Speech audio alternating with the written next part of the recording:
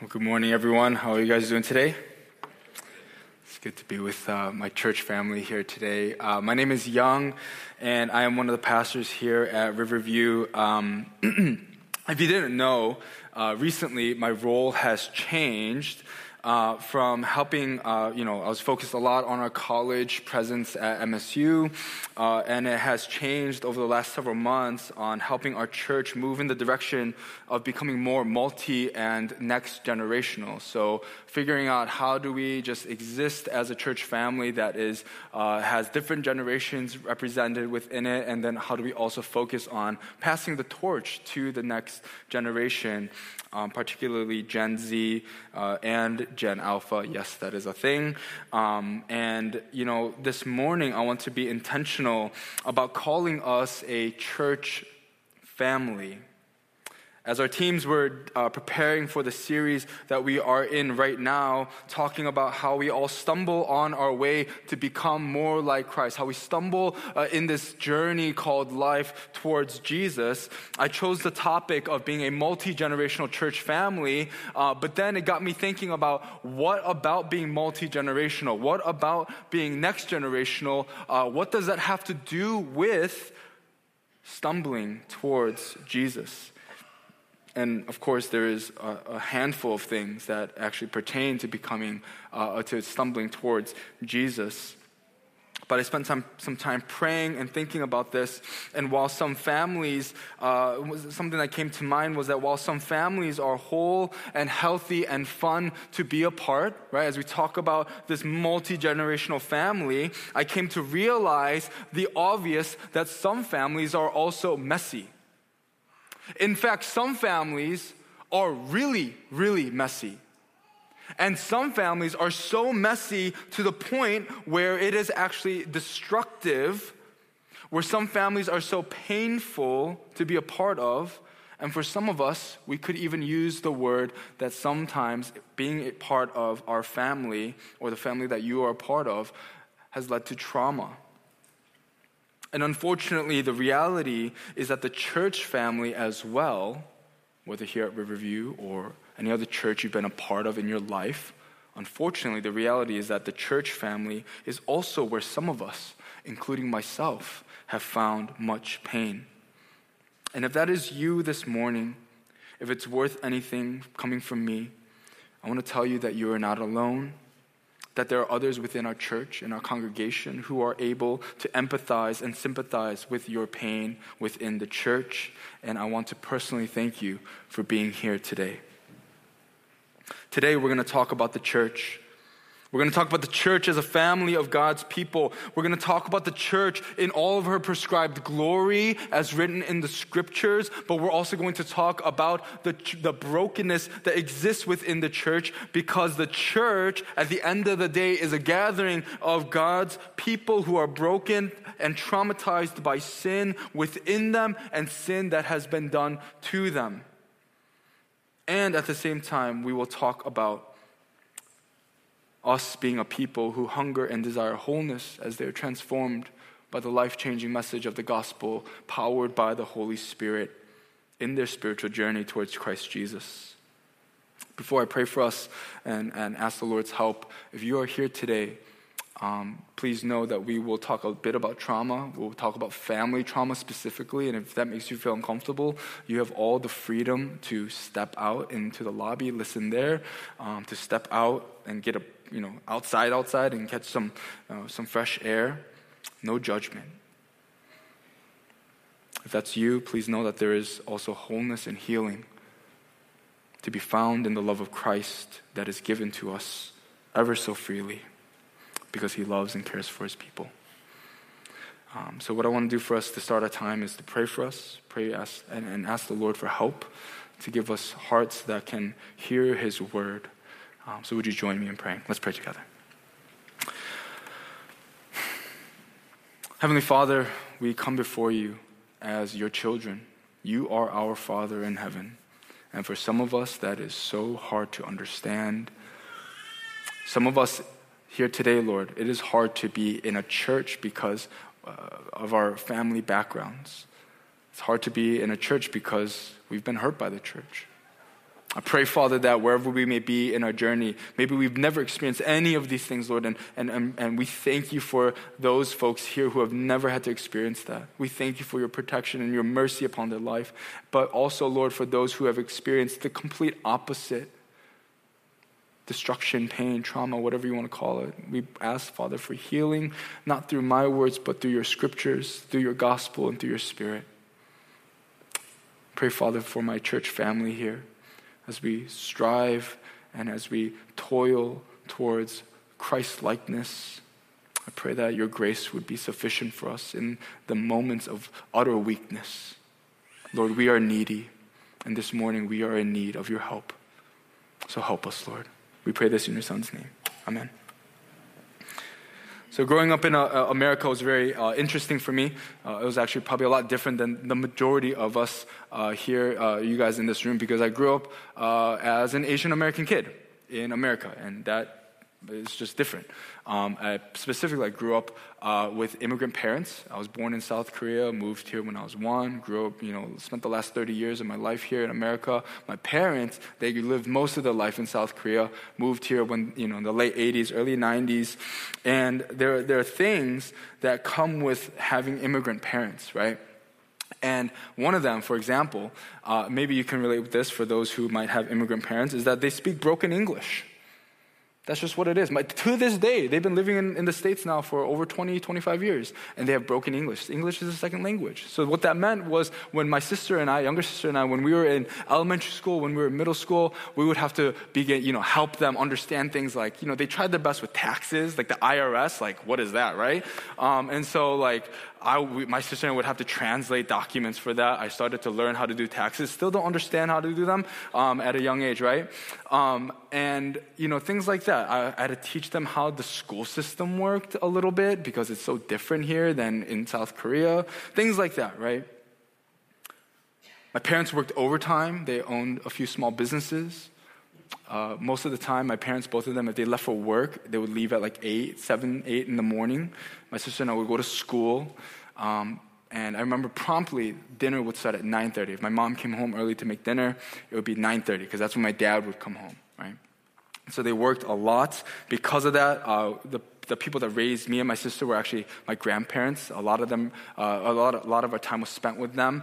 My grandpa specifically raised me a lot, and so what that just did with my childhood, who I am now, is just raised a lot of independence for myself. Didn't really understand what it looked like to have my parents really there throughout at least the majority of the day. Because they work so much, that stresses anybody out. My parents, especially my dad, during the recession in 2008, the year leading into that, in 2008, and then the years following, he got really, really stressed because, it's the recession, right? He had to close his businesses, and that was just a hard time. He carried a lot of that stress back into the home. He carried a lot of that, and my dad, who was, already such an angry man, became even more angry and more frustrated and brought that into the home.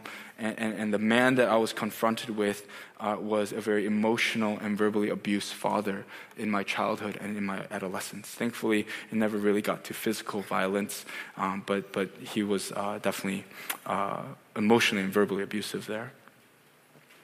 Because my father was very hard to be around in the home, I got to see a side of him that many people didn't. Specifically, people in the church did not get to see that. They saw him as, he had a good reputation within the church, but he's a very different man in the home. And you see this dichotomy that is being painted here.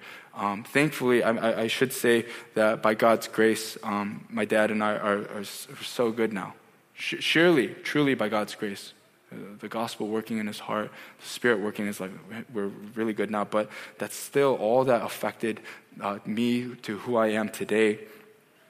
A lot of this for me raised up a lot of shame. A lot of my upbringing raised a lot of shame and inappropriate ways of responding to my shame. I'll name 3 for us. One, for my life, addiction to pornography started in middle school. The young age in middle school, before the internet was like mainstream as it is now, or kind of, found access to that and was addicted, hooked on it. Second thing that bubbled up in my life was anger issues in high school. through temper tantrums everywhere.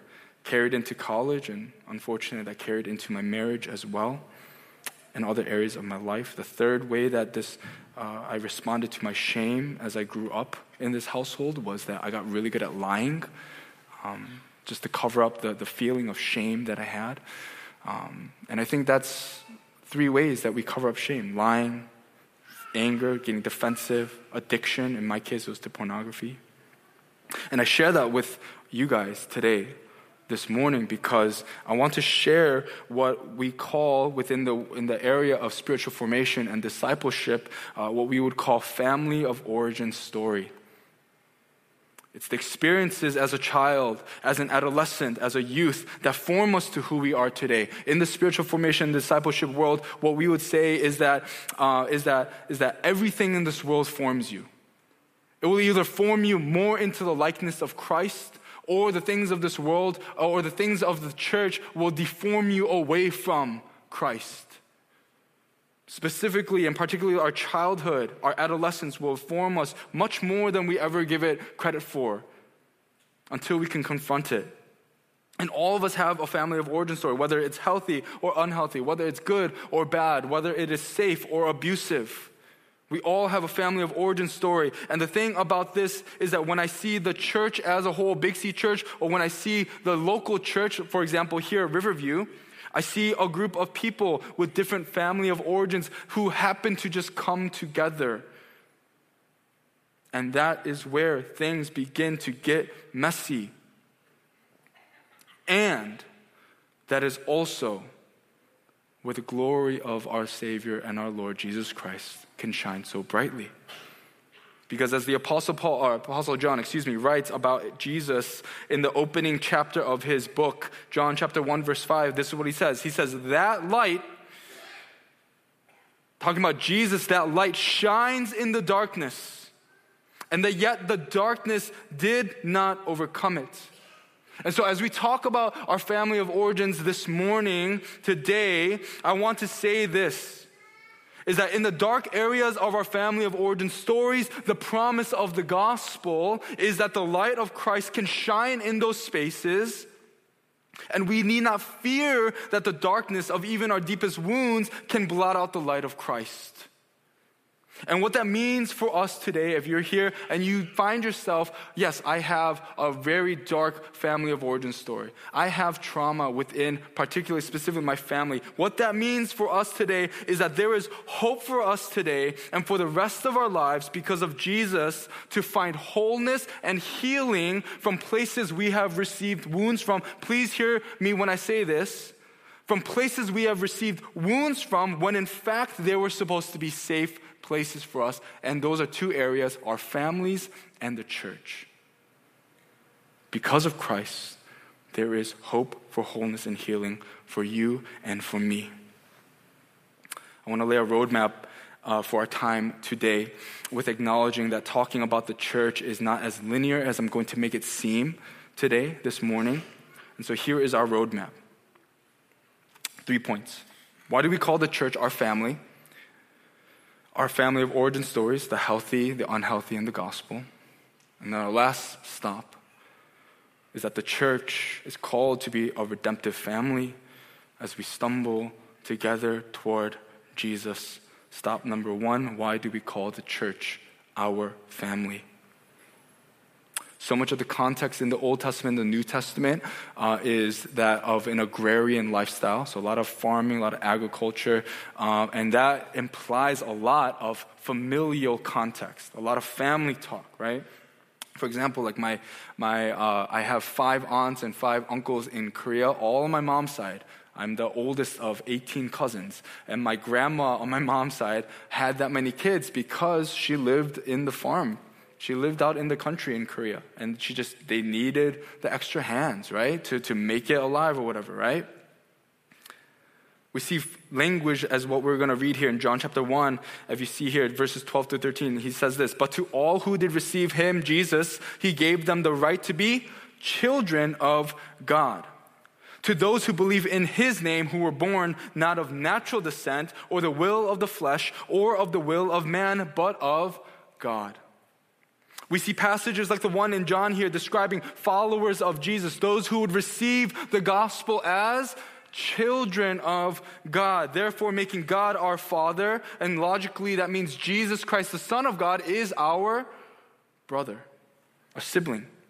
The whole Bible is full of these sorts of familial references. We see in Genesis the creation of Adam and Eve, and once they gave birth to Cain and Abel, they became a family unit, and you see sin entering that family and destroying it, right? Between Cain and Abel. In Exodus, with the 10 Commandments, we see God's mandate to the Israelites of the following pertaining to the family. In my opinion, these two. First is what? Honor your mother and father. Deals with the family. God has a design for how families should function. And the second, do not commit adultery, though that is a very good commandment to follow, whether pertaining to family or not. We know adultery can decimate a family from the inside out, particularly by dividing the parents. The gathering of God's people from the Old Testament to the New Testament carries the reality that we are to be known as the family of God. Which means that for those of us who are here today in this room or watching online or whatever, that for those of us who are followers of Christ, we are invited into a family that goes beyond our physical family, but we are invited into a spiritual family. It's a very simple conclusion.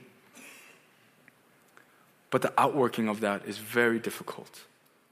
The church is the family of God, and yet, as we discussed, we all have family of origin stories. Whether you're in your 70s or your 80s, or if you're in middle school and you're sitting here, we all have some family of origin story that has already been developed and that has shaped who we are. Or if you're younger, it is still being formed right now. So parents, please be watchful of how you raise your children.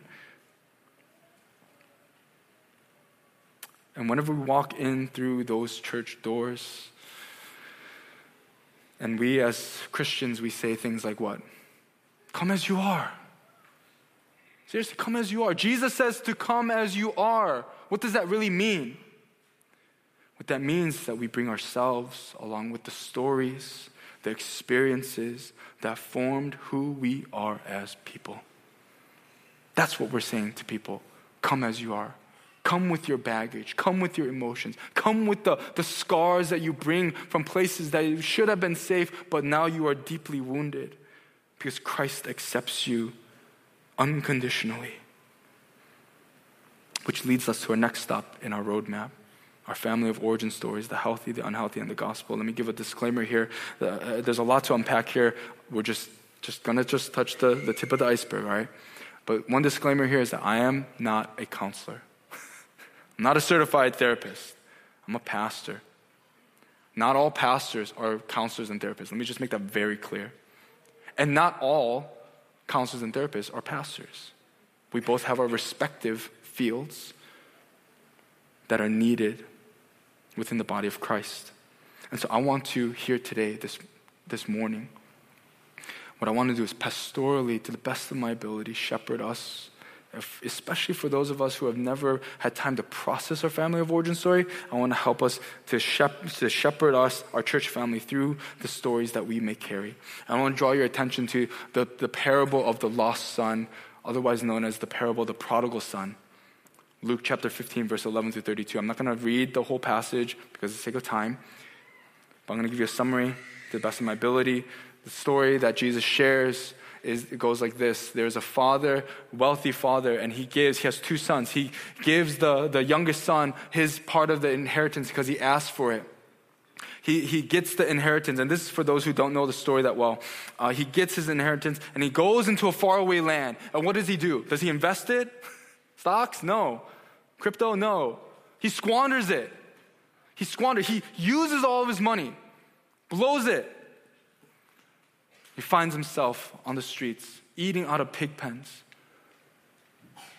What was once a wealthy son is now lost in this world.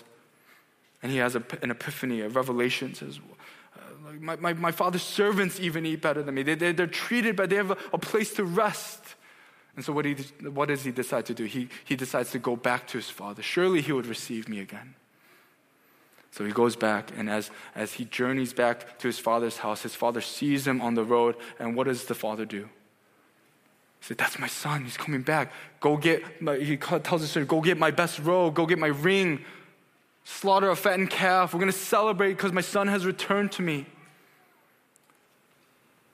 And in the background, we see an older son who is jealous, who says, you have not even treated my friends and myself to anything like this. And in that conversation, we'll read in a little bit, his father explains why he celebrates like this. The purpose of the parable of the lost son is Jesus' way of explaining and sharing that the ways of the world cannot and will not satisfy the deepest longings. That is the main reason why Jesus shares this story. That the world cannot satisfy your deepest longings and your deepest hungers of the soul. That only when you return to the Father will you find healing and wholeness and the fullness of life. The end of the parable goes like this, verse 31 through 32. As the oldest son is jealous, the father says to him, son, he said to him, you are always with me and everything I have is yours. But we had to celebrate and rejoice because this brother of yours was dead and is alive again. He was lost and is found. That was the father's response to his son. Over the last month or so, this picture has been my wallpaper. It is a Rembrandt oil painting of the prodigal son, or the parable of the lost son. And before I even knew that I was going to preach on this and use this as my, kind of like an anchor text, this has been my wallpaper on my phone because it just reminds me of the goodness of God, our Father. That no matter how many times I may mess up, no matter how many times I may wander and be prone, as I'm prone to do, I can always be assured that God will always receive me as His son. That is the main purpose of the parable. Now let me share with you why I wanted to share the story of the parable of the lost son. For many of us, the story of the lost son, it resonates with us. If you grew up in the church, you've heard the story before, right? It's famous. Even non-Christians, people outside the church have heard this story. It resonates with us. We understand what it means and what it feels like to return to a father's embrace when you have been lost. And I want to make very known that for some of us in the room, actually, this story is almost impossible to understand. Why? Because some of us in this room, for example, have family of origin stories that do not include a father figure, that do not include a maternal figure who embraced us when we sought to be comforted. In fact, maybe for some of us, we were met with shame when we brought our pain to our father or mother. Rather, we were met with guilt, or even worse, neglect. When I was in high school, I played a lot of soccer. Was not that good at it. But I played a lot of soccer, and I remember one time during the summer, my friends and I were playing soccer, and I was on the sideline just kind of like, dribbling the ball, just, practicing a little bit. And from the corner of my eye, I see one of my friends who decides to slide tackle me. And I'm playing soccer like this barefoot, right? It's a nice day, summer day, or whatever. And he comes in from the side and he slide tackles me. I tries to, and I jump up to dodge him, right?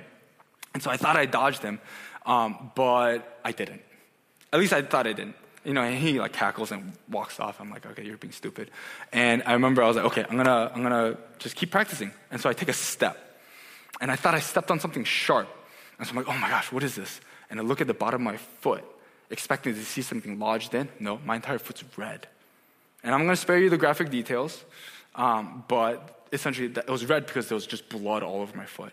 And what had happened, in my opinion, I think, is that my friend who was also barefoot, when he slide tackled me, yes, his toenail sliced open my foot. I know. Yes. I'm going to be, actually, you know what? He sliced open the webbing of my big toe, okay? Yeah, okay. Yeah, I know, ew. Excuse me. And so my friends, they're great friends. And so what they give me a bunch of paper towels and then take me to the ER. And I call my mom, and I remember telling her, like, Mom, I'm in the ER. I have to get stitches on my foot, on my toe, and it's bleeding and all that stuff. So she rushes to the hospital and get it bandaged up and all that stuff. And we go home, and later that night, I go home, and then we eat dinner, and my dad comes home, and he sees this giant like paper towel bandage on my big toe. And he says, "What happened?" And I explained to him what happened. And I see progressively over time as I'm sharing and as he is just staring at it, he's getting angry. Very angry. How much did that cost? Are you so stupid that this happened? He's getting angry and angry and angry, and just the story plays out. It's just an awkward dinner time. Everyone's tense. At that moment, I was not expecting to get yelled at for getting hurt. I was not expecting to be met with a person who would get mad that their child was hurt. But rather, I expected to be met just as the lost son was met by his father. One with a warm embrace in the midst of pain. And to this day, as I stand before you guys as a 31-year-old man,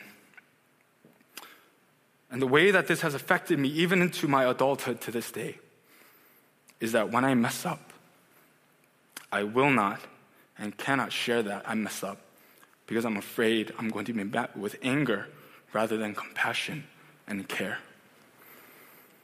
And so for me, when reading through the story of the lost son, of the prodigal son, you see it takes time to try and understand this father figure who embraces his child rather than rejects his child when he comes to him. And the thing that we must realize is that within any local church, and for us, I'm talking about our church family here at Riverview, we have people from all different backgrounds coming together. And not just to come together to worship like this. We have people who serve together, people who lead worship together, people who pastor together, people who serve coffee together, who are part of Riv communities together. We do so many things together, or at least have the opportunity to do life together. People who have come from backgrounds with whole and fun families, and people who come from broken and traumatized families. It is the perfect storm, my friends, for disaster, destruction, and more. Or, because of the gospel, it is the opportunity for redemptive embrace that can bring a sense of belonging, of true healing and wholeness, all depending on how you and I react and act towards one another. We cannot assume that the norm within the church is that we all understand Christian parables and stories and the scriptures in this happy-go-lucky way. There is real baggage for some of us in this room. That is what makes the church so different than the rest of the world. It's because we have hope that we can share with one another, the hope of Christ Jesus. There are things that a physical family can look like, right? An earthly family. There are things that it can look like and where you can say, that is objectively a healthy and good family. And praise God that He writes out in His Word that we can say the same thing about the local church. This is just one of many passages that describe what a healthy and redemptive church family looks like. Ephesians chapter 4, verse 15 through 16. The Apostle Paul, he writes this. He says, rather, speaking the truth in love, we are to grow up in every way into Him who is the head, into Christ, from whom the whole body, joined and held together by every joint with which it is equipped. Please hear this part. When each part is working properly, it makes the body grow so that it builds itself up in love. The context for why Paul wrote to the church in Ephesus was because he wanted to encourage them. Keep doing what you're doing. Go move into unity. Don't let anything else disrupt the unity that you have surrounded around Christ. And so I love what Paul writes here. He says that when each part of the body of Christ is working properly, the body, it grows and is built up in love. And so we must do our due diligence as readers of the word of Scripture. We must ask the question, what does it look like for each part to work properly? That's not subjective. That is an objective. There is right and wrong. There is proper and improper. There is healthy and unhealthy. If you actually read the rest of chapter 4 of Ephesians, you can get a good idea of this. But let me read the last few verses. It's not on the screen, so please just try your best to retain this list of things of what it looks like for the body of Christ, the family of God, to work properly. And be kind and compassionate to one another, forgiving one another, just as God also forgave you in Christ. Therefore, be imitators of God as dearly loved children, and walk in love as Christ also loved us and gave himself for us, a sacrificial and fragrant offering to God. These verses here are about action and attitude toward one another.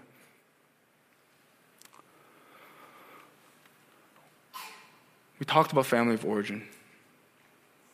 We talked about what it looks like to be a healthy church. Just in brief right now. You know these things intellectually because I just shared it. But head knowledge does not lead to transformation. It doesn't. What you just experienced right now is information transfer from me to you. Where we experience transformation as followers of Christ is through the Holy Spirit working through the people of God. And in our case, the most direct people we have are the ones sitting right next to you in this room. You can sit as an ascetic, as a monk, go in the deserts and just read the word, which is great actually. They write great literature.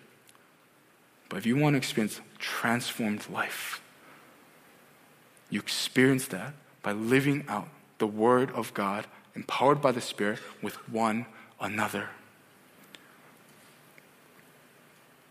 Over the last couple of years, my wife and I, we've only been married for 4 years. It's been great, but also very difficult, primarily because of me.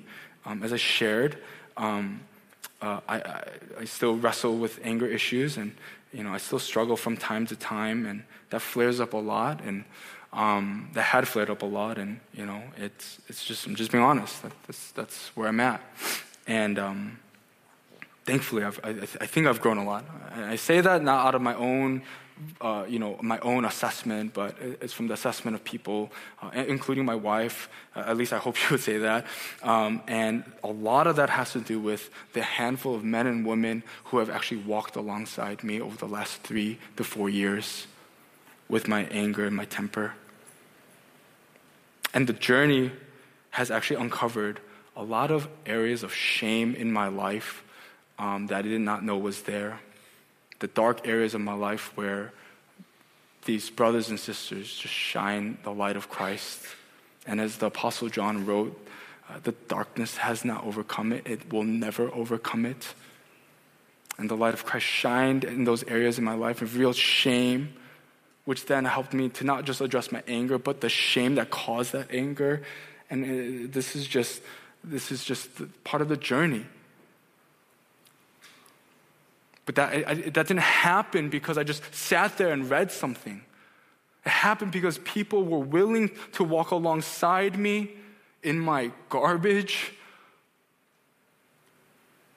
Because information transfer does not lead to a transformed life.